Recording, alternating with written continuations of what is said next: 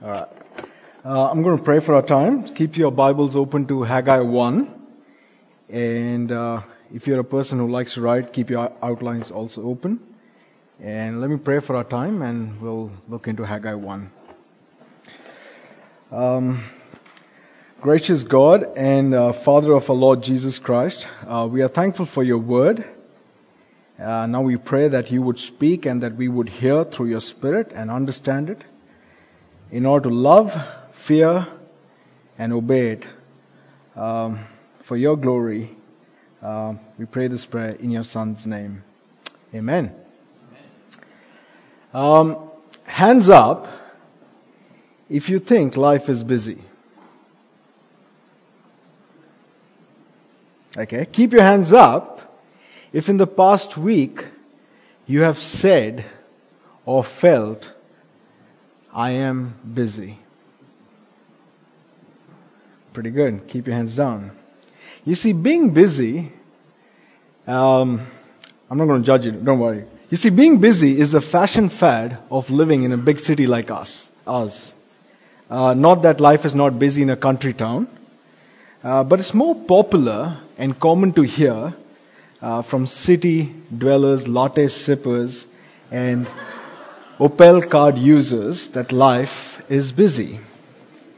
And this picture captures our feeling. It says, I'm too busy to tell people how busy I am. The teenagers are busy doing their schoolwork, the uni students' assignments, the workers their work, moms busy with their kids. We are busy, no doubt about it. So we try to do different things to cope with this busyness. We make neat Excel tables if Microsoft is your thing, or a spreadsheet if you're a Mac lover. And you try to make this neat timetable to manage time in our schedule. But then there are some who rely on experts or gurus to manage time. So they sit in a time management course, watch a YouTube video, or the best, they get an app. And then there are those who just don't care. They're like, whatever. But generally, we all agree that life is busy. And we are busy. And what this busyness does, it's either it shows us our priorities, that is, it reflects our priorities, what are our priorities, or instead, it forces us to get our priorities right. And we all know that getting our priorities right is important. We have heard it many times from parents, bosses, friends, colleagues. Young lad, get your priorities straight. Young woman, get your priorities straight. But why is it important? Well, why is it important to get your priorities right? Well, the picture says straight. Well, because priorities manage, or should I say priorities control our time, our money, our whole self, our life. Priorities, our priorities owns us. How? You see, if our priority is health, then we spend our time, our money, our energy in gym, fitness, sports, or whatever, and we spend a lot of time on 75% less fat and sugar diets. If our priority is relationships, then we spend most of our time and money and emotions in people, our friends, our families, and the most important, Facebook. Our priorities owns us. Another interesting fact about our priorities is that it shows us our heart. It's a window into our hearts. The things we love, the things we desire, the things we want. Because, as Thomas Cranmer, an English reformer, an early Anglican archbishop. If you don't know who he is, he's an important person for this church. Just remember that. He says, what the heart loves, the will chooses, and the mind justifies. You see, no matter how busy we are, how ordered or disordered our priorities are, we do get to do what we want to do. We do get to do what we desire to do. We do get to do what we love to do. So we do get to take the holiday we want. We do get to watch the sport or the episode that we would like. We do get to meet the people we want. We do get to eat the food we love. And what does this all show us? Or what does this all tell us? It tells us that our busyness is related with our priorities, and our priorities are related with our hearts, which is related to our loves. And so Thomas Cranmer says, what the heart loves, the will chooses and the mind justifies. But why are we talking about this? Well, chapter 1 of Haggai is about getting your priority right. It's about a priority that trumps all. A priority that we should love. So let's open Haggai 1 and read verse 1. Haggai 1, verse 1. In the second year of King Darius, on the first day of the 6th month, the word of the Lord came through Haggai the prophet to Zerubbabel, son of Shealtiel, the governor of Judah, and to Joshua, son of Jehozadak, the high priest. What's going on? Who is Haggai, Darius, Zerubbabel, and Joshua? Cool names, but who are these guys? Well, Haggai is a prophet who is offering a divine comment on human affairs. So God is speaking through Haggai into a particular situation. And what is the situation? Anybody? Well, it's time to refresh our biblical history a little bit. And so it's time for a history lesson. It's going to be a long history lesson, so stick with me, do not go to sleep. Alright? So around 6th century BC, in 597 BC, Babylon was the superpower, the super world power around that time. And the southern kingdom, Judah, came into trouble with the king of Babylon, Nebuchadnezzar II. Judah was crushed, the southern kingdom was crushed, and their king, Zedekiah, was deported to Babylon after he witnessed the slaughtering of his sons. And then, a decade later, the commander of the Babylonian army enters back into Jerusalem after doing all what they did. And what did he do? All right, let's open 2 Kings to see what he did. Let's open 2 Kings. It's page 353 if you're using the black church Bibles. 2 Kings, chapter 25. So it's after Samuel, before Psalms and Chronicles. It's 2 Kings, chapter 25, verses 8 to 12. Please have a look. On the 7th day of the 5th month, which was the 19th year of Nebuchadnezzar, king of Babylon, Nebuzaradan, the commander of the guards, a servant of the king of Babylon, entered Jerusalem. He burned the Lord's temple, the king's palace, and all the houses of Jerusalem. He burned down all the great houses. The whole Chaldean army with the commander of the guards tore down the walls surrounding Jerusalem. Nebuzaradan, the commander of the guards, deported the rest of the people who were left in the city, the deserters who had defected to the king of Babylon, and the rest of the population. But the commander of the guards left some of the poorest of the land to be vine dressers and farmers. King deported, his son slaughtered, the temple burnt, the city destroyed. This is what we call exile in biblical history. A writer comments about exile. He says that exile meant death, deportation, destruction, and devastation. It was a huge blow to the Jews, an absolute tragedy. It seemed like that the Jewish history had come to an end.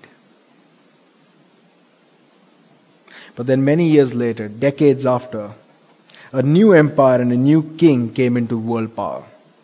His name was Cyrus. In 539 BC, Cyrus, the Persian king, took over the whole empire of Babylon. And his empire became the next superpower. And you can see that, the extent of his empire in the map. And so Cyrus is the king of all these places. And during his first year, as he became king, he issued a decree. What was the decree? Well, let's open our Bible to Ezra. Ezra chapter 1. That's on page 418. I told you it's going to be a long history lesson. Ezra chapter 1, verse 1, page 418.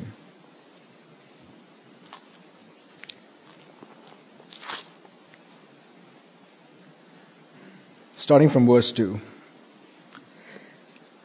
This is what King Cyrus of Persia says. The Lord, the God of heaven, has given me all the kingdoms of the earth and has appointed me to build him a house at Jerusalem in Judah. Whoever is among his people, may his God be with him, and may he go to Jerusalem in Judah and build the house of the Lord, the God of Israel, the God who is in Jerusalem. Let every survivor, wherever he lives, be assisted by the men of that region with silver, gold, goods, and livestock, along with a freewill offering for the house of God in Jerusalem. So Cyrus allowed all people group in his empire who were conquered and captured by Babylonians to return to the land in order to restore their religious practices to their gods. So people of Judah packed their bags and they were also sent back to rebuild the temple of Yahweh, their Lord God, with the required assistance. However, not everyone returned to Judah at the same time. There was a first group of people, the first wave of exiles, under the leader of Sheshbazzar. They returned around 538 BC. And under him, the people started building the temple. They made an altar. They started sacrifices and began offerings. But very soon, this project was stopped and abandoned for different reasons. Why? Because there was foreign enemy threat. So there was neighboring threats and there were foreign enemy threats, the Samaritan threat. And there was the issue of survival for the returnees. Like they didn't have much money. And the city was ruined. As we read in 2 Kings, it was a broken city. And there was mass famine and poverty. It was not a favorable time. Then 2 decades have passed. It's been a while. And if you want to open the Bible timeline. And so 2 decades have passed. And this is where we are in Haggai. And now, the king, the Persian king, is no more Cyrus. It's Darius, who took over the throne through controversial means. And so during this time, the word of the Lord came to Haggai on 29th August, 520 BC. Yep, that is the date. Because it says, the second year of King Darius, on the first day of the 6th month. So on 29th August, 520 BC, the word of the Lord came to Haggai, the first prophet after exile. And the first thing he says is verse 2. So back to book of Haggai. So first thing he says is verse 2. See what he says. Please have a look. The Lord of hosts says this. These people say, the time has not come for the house of the Lord to be rebuilt. It's a comment from God about the people. These people say that the time has not yet come. Notice how the Jews, God's chosen people, God's children, are described as these people, like our outsiders, excluded. Not my people, nor my children, nor my chosen possession, but these people. And what are these people saying? The time has not yet come to rebuild the house of the Lord, the temple. It has been 2 decades now. People have been in the land for a while. Life has kicked off. There has been renovation, restoration, and re-establishment. But nothing is happening for the temple. The time has not yet come. And we understand. We sympathize with these people because building of the temple was not a small project or a light task. So Zerubbabel is a Davidic descendant, technically a king, the great-grandchild of David and Solomon. But here, he's just a puppet governor under the Persian king, Darius, who's meant to dance at the music of Darius. What can he do? The time has not yet come. Life has been hard for the returned exiles. The people of Judah are less in number. They're facing major economical recession. They have less resources. And to top it off, August and September is meant to be the season of harvest, but for them it's been a season of famine, drought, and poverty. The time has not yet come. There's also threat from the Samaritan neighbors and also a possible threat from the king of Persia, Darius, who could look at them rebuilding the temple and re-establishing the city as a rebellion, as an effort to re-establish the Judean kingdom. The time has not yet come to rebuild the temple. But God looks at the heart. He has a deeper insight. He has like a hidden camera just fixed on people's heart. Please look at verses 3 and 4. Verse 3. The word of the Lord came through Haggai the prophet. Is it a time for you yourselves to live in your paneled houses, while this house lies in ruins? The people said the time has not yet come to rebuild the house of the Lord, the temple. But God asks, the time for you yourselves to have your houses has come? If you look at verse 4, the pronoun you is used 3 times. If the greatest commandment of God is to love God with all your heart, with all your soul, and with all your strength, these people are saying the greatest command is to love yourself with all your heart and with all your soul and with all your strength. And this is the mantra of our society also. Keep calm and love yourself. Life was hard, difficult, and challenging for the Jews back in the land. But it did not stop them from putting themselves first. Their life, their house, their plans was their priority. They lived in paneled houses. The word translated paneled over here could also mean covered or roofed. But what this word implies is that these people have a house, a finished, a completed house, a roof over their head, whereas God's house, God's temple, lies in ruins, an unfinished collection of dirt, mud, and rubble, waiting to be restored. Moore College, that's where I study, is going through construction. And I've got a picture for us to show that what does a place in ruins look like.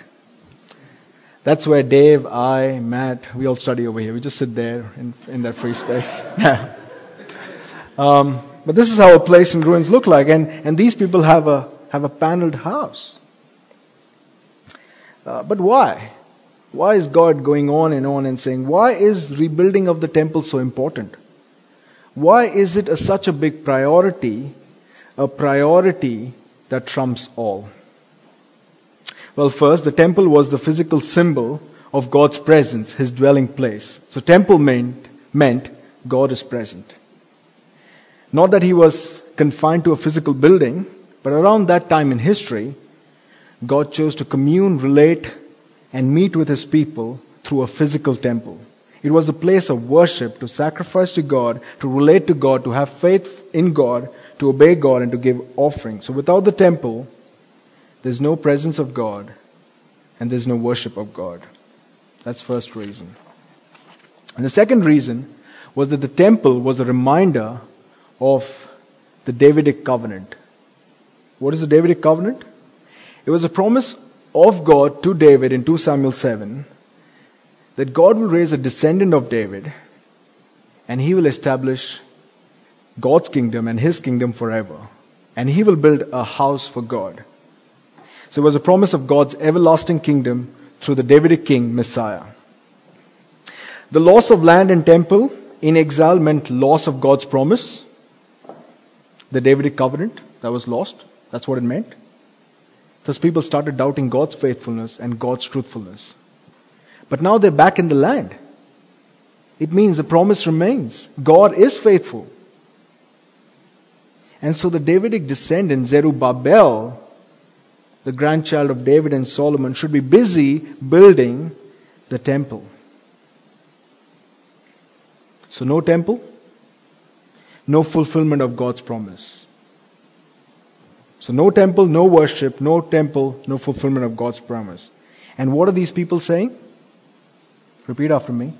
For the time has not yet come. But God continues to speak to them. Please look at verses 5 and 6. Now the Lord of hosts says this: think carefully about your ways.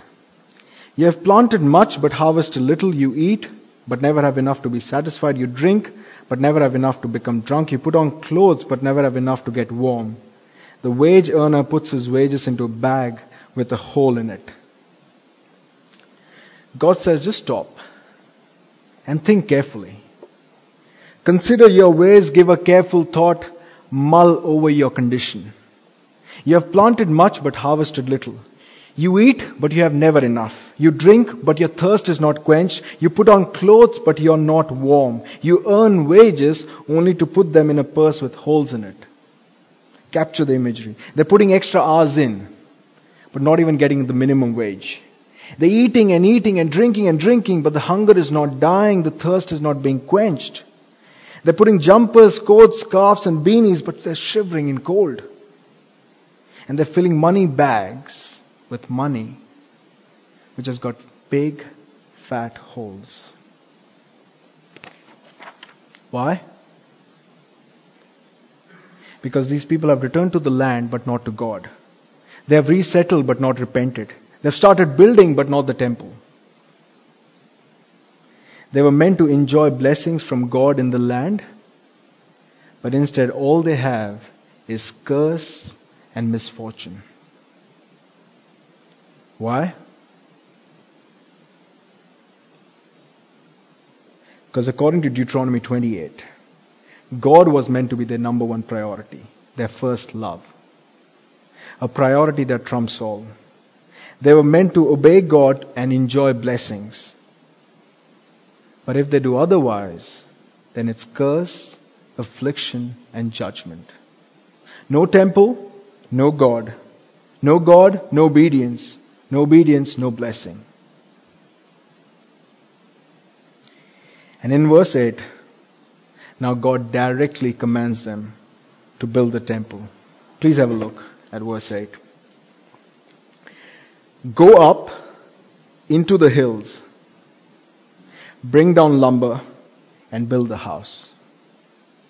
Then I will be pleased with it and be glorified, says the Lord. God says, stop ignoring the urgency of building the temple. Stop shoving the priority of building my temple over your things. Go up to the hills and bring wood and build the house. Because once the temple is built, God's presence will be there and God's promise will remain. And these people can honor, praise, and worship and give glory to their God Almighty. And Jews have to understand this. That the priority of giving glory to God by building the temple is the priority that trumps all. Now you may say, gee, God, that sounds a bit selfish. God wanting His own glory? I thought you were a loving God.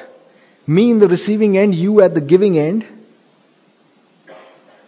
But I have a poor example to show or to share how it's fair and good. Now I've got a Mac. I've got a Mac computer. I bought it 2 years ago. And generally I'm pretty impressed by it. However, this week it gave up on me. The hard disk crashed. Now for the people who don't know what I'm talking about, for the arts people, just kidding. It's like this massive store or a cupboard where you store things. Okay? Well, the hard disk crashed and I was pretty upset with it. My Mac is not honoring me. It's not working properly. I wanted to do things for it, use it for what it is created for and what it is brought for. But now it's rebelling against me. It ain't giving me glory. You see, human beings are fearfully and wonderfully created in the image of God to reflect His beauty, splendor, and glory. And these Jewish people were not only created by God in love, but it was a nation saved, rescued, given an identity, a land, and blessings from God. They exist because of God and His glory. And by denying the importance and the urgency of building the temple, they're denying their existence, their identity, their God, the glory of God. It should be a priority that trumps all. Continue along in verses 9 to 11, God says, I brought your labor, your toil and hard work to ruins, because you left my house to be in ruins. If my house is in ruins, everything you do is going to be in ruins. And He says, if you withheld yourself from building my temple, I'm going to withhold my blessings from you. I'm no priority, you are no priority. But wait, the people responded. The people responded. Have a look at verse 12. Then Zerubbabel, son of Shealtiel, the high priest, Joshua, son of Jehozadak, and the entire remnant of the people obeyed the voice of the Lord their God and the words of prophet Haggai, because the Lord their God had sent him. So the people feared the Lord. They got the message. They obeyed God and showed reverence to God's holy words. They now comprehend, they got it. Building the temple for the glory of God is the priority that trumps all. And now they need to get started. And God, who's not a bully or a tyrant or a heavy taskmaster, He tells them this priority and then gives them a promise and the power. Please look at verses 13 and 14. Haggai, the Lord's messenger, delivered the Lord's message to the people. I am with you. This is the Lord's declaration. Verse 14. The Lord stirred up the spirit of Zerubbabel, son of Shealtiel, the governor of Judah, the spirit of the high priest Joshua, son of Jehozadak, and the spirit of all the remnant of the people. They began the work on the house of Yahweh of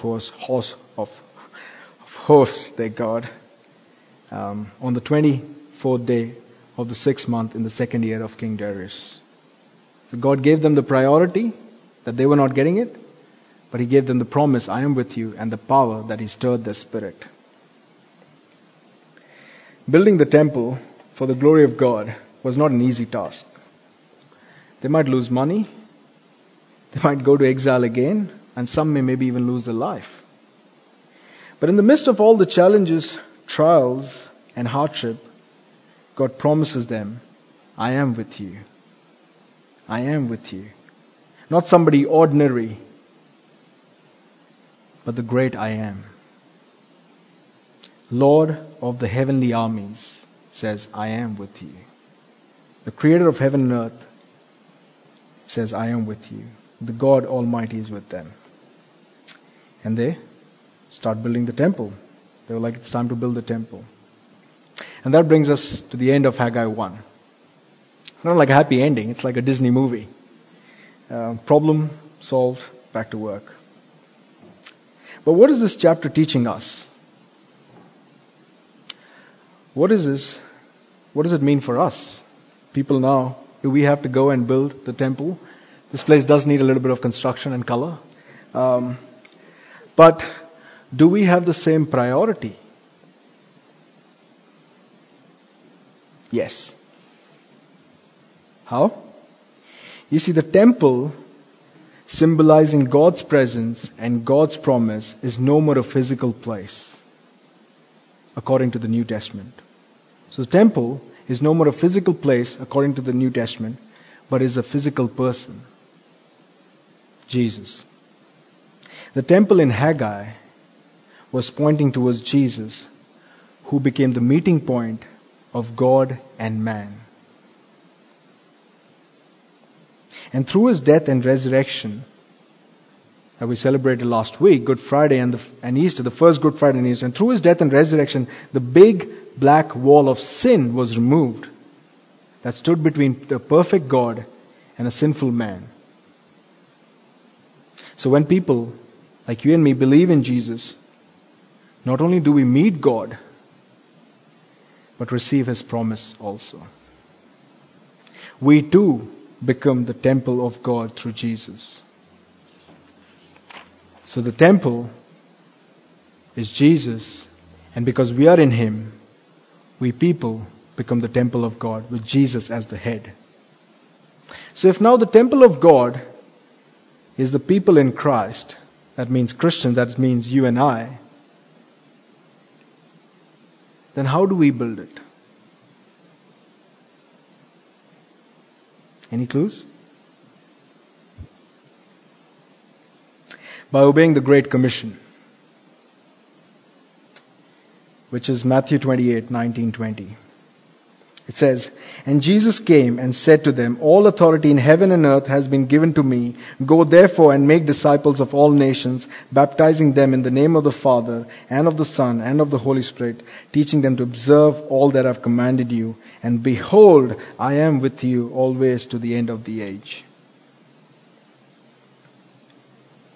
It's the same priority for us, building God's temple, but that temple is Jesus and His people in Him. And the way we get people connected to Jesus and get connected to us is by making disciples. But we all are busy. But not busy. Are we busy in this way? Making disciples? We all have our priorities, but is it ourselves? Keep calm and love yourselves and make yourself something? Or is our priority making disciples for the glory of God, so that the temple of God, that is you and I, could reflect the glory of God? This is the presence and the glory of God right now. God working in each one's life from different parts of the world. Sorry, I'm the honor. And Jesus says, go. So Jesus says, "Go therefore and make disciples." Are we saying the time has not yet come? Jesus says, "Go therefore and make disciples." Are we saying, I've got to build my house, my castle, my future, my plans, my bank balance, my security? For some of us, it will mean letting go of a promotion to go and make disciples of all nations. For some of it could mean to letting go of that job, that holiday, that important relationship, so that we can go and make disciples. It will be costly. It will be challenging. It will be hard. But Jesus says, "I am with you always to the end of the age." Next slide. Let's go make disciples for the glory of God is the priority that trumps us. There's still chairs empty away in our church. There's still places in the world that have other temples, but they don't have a temple of God. Who will go? Who will go and build the temple? Someone chose to tell us and make us disciples of Christ. But the buck should not stop there. So let's pray to God to help us through His power and promise.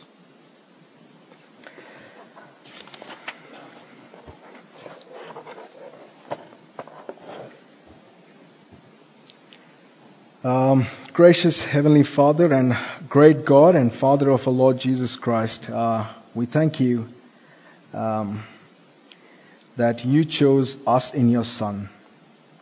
And we pray that you would give us the desire, the passion, the power and the promise and the urgency to go and make disciples of all nations. Not just in the city Sydney, but beyond Sydney. In places which is going to be hard. But let us not go alone, but with the promise from you that you are with us and in the power of your Spirit. So, Father, we can live for your glory alone. And so that, Father, you can be worshipped. Because to you belong all glory, honor, and praise. We pray this as a church in the name of our Lord and Savior Jesus. Amen.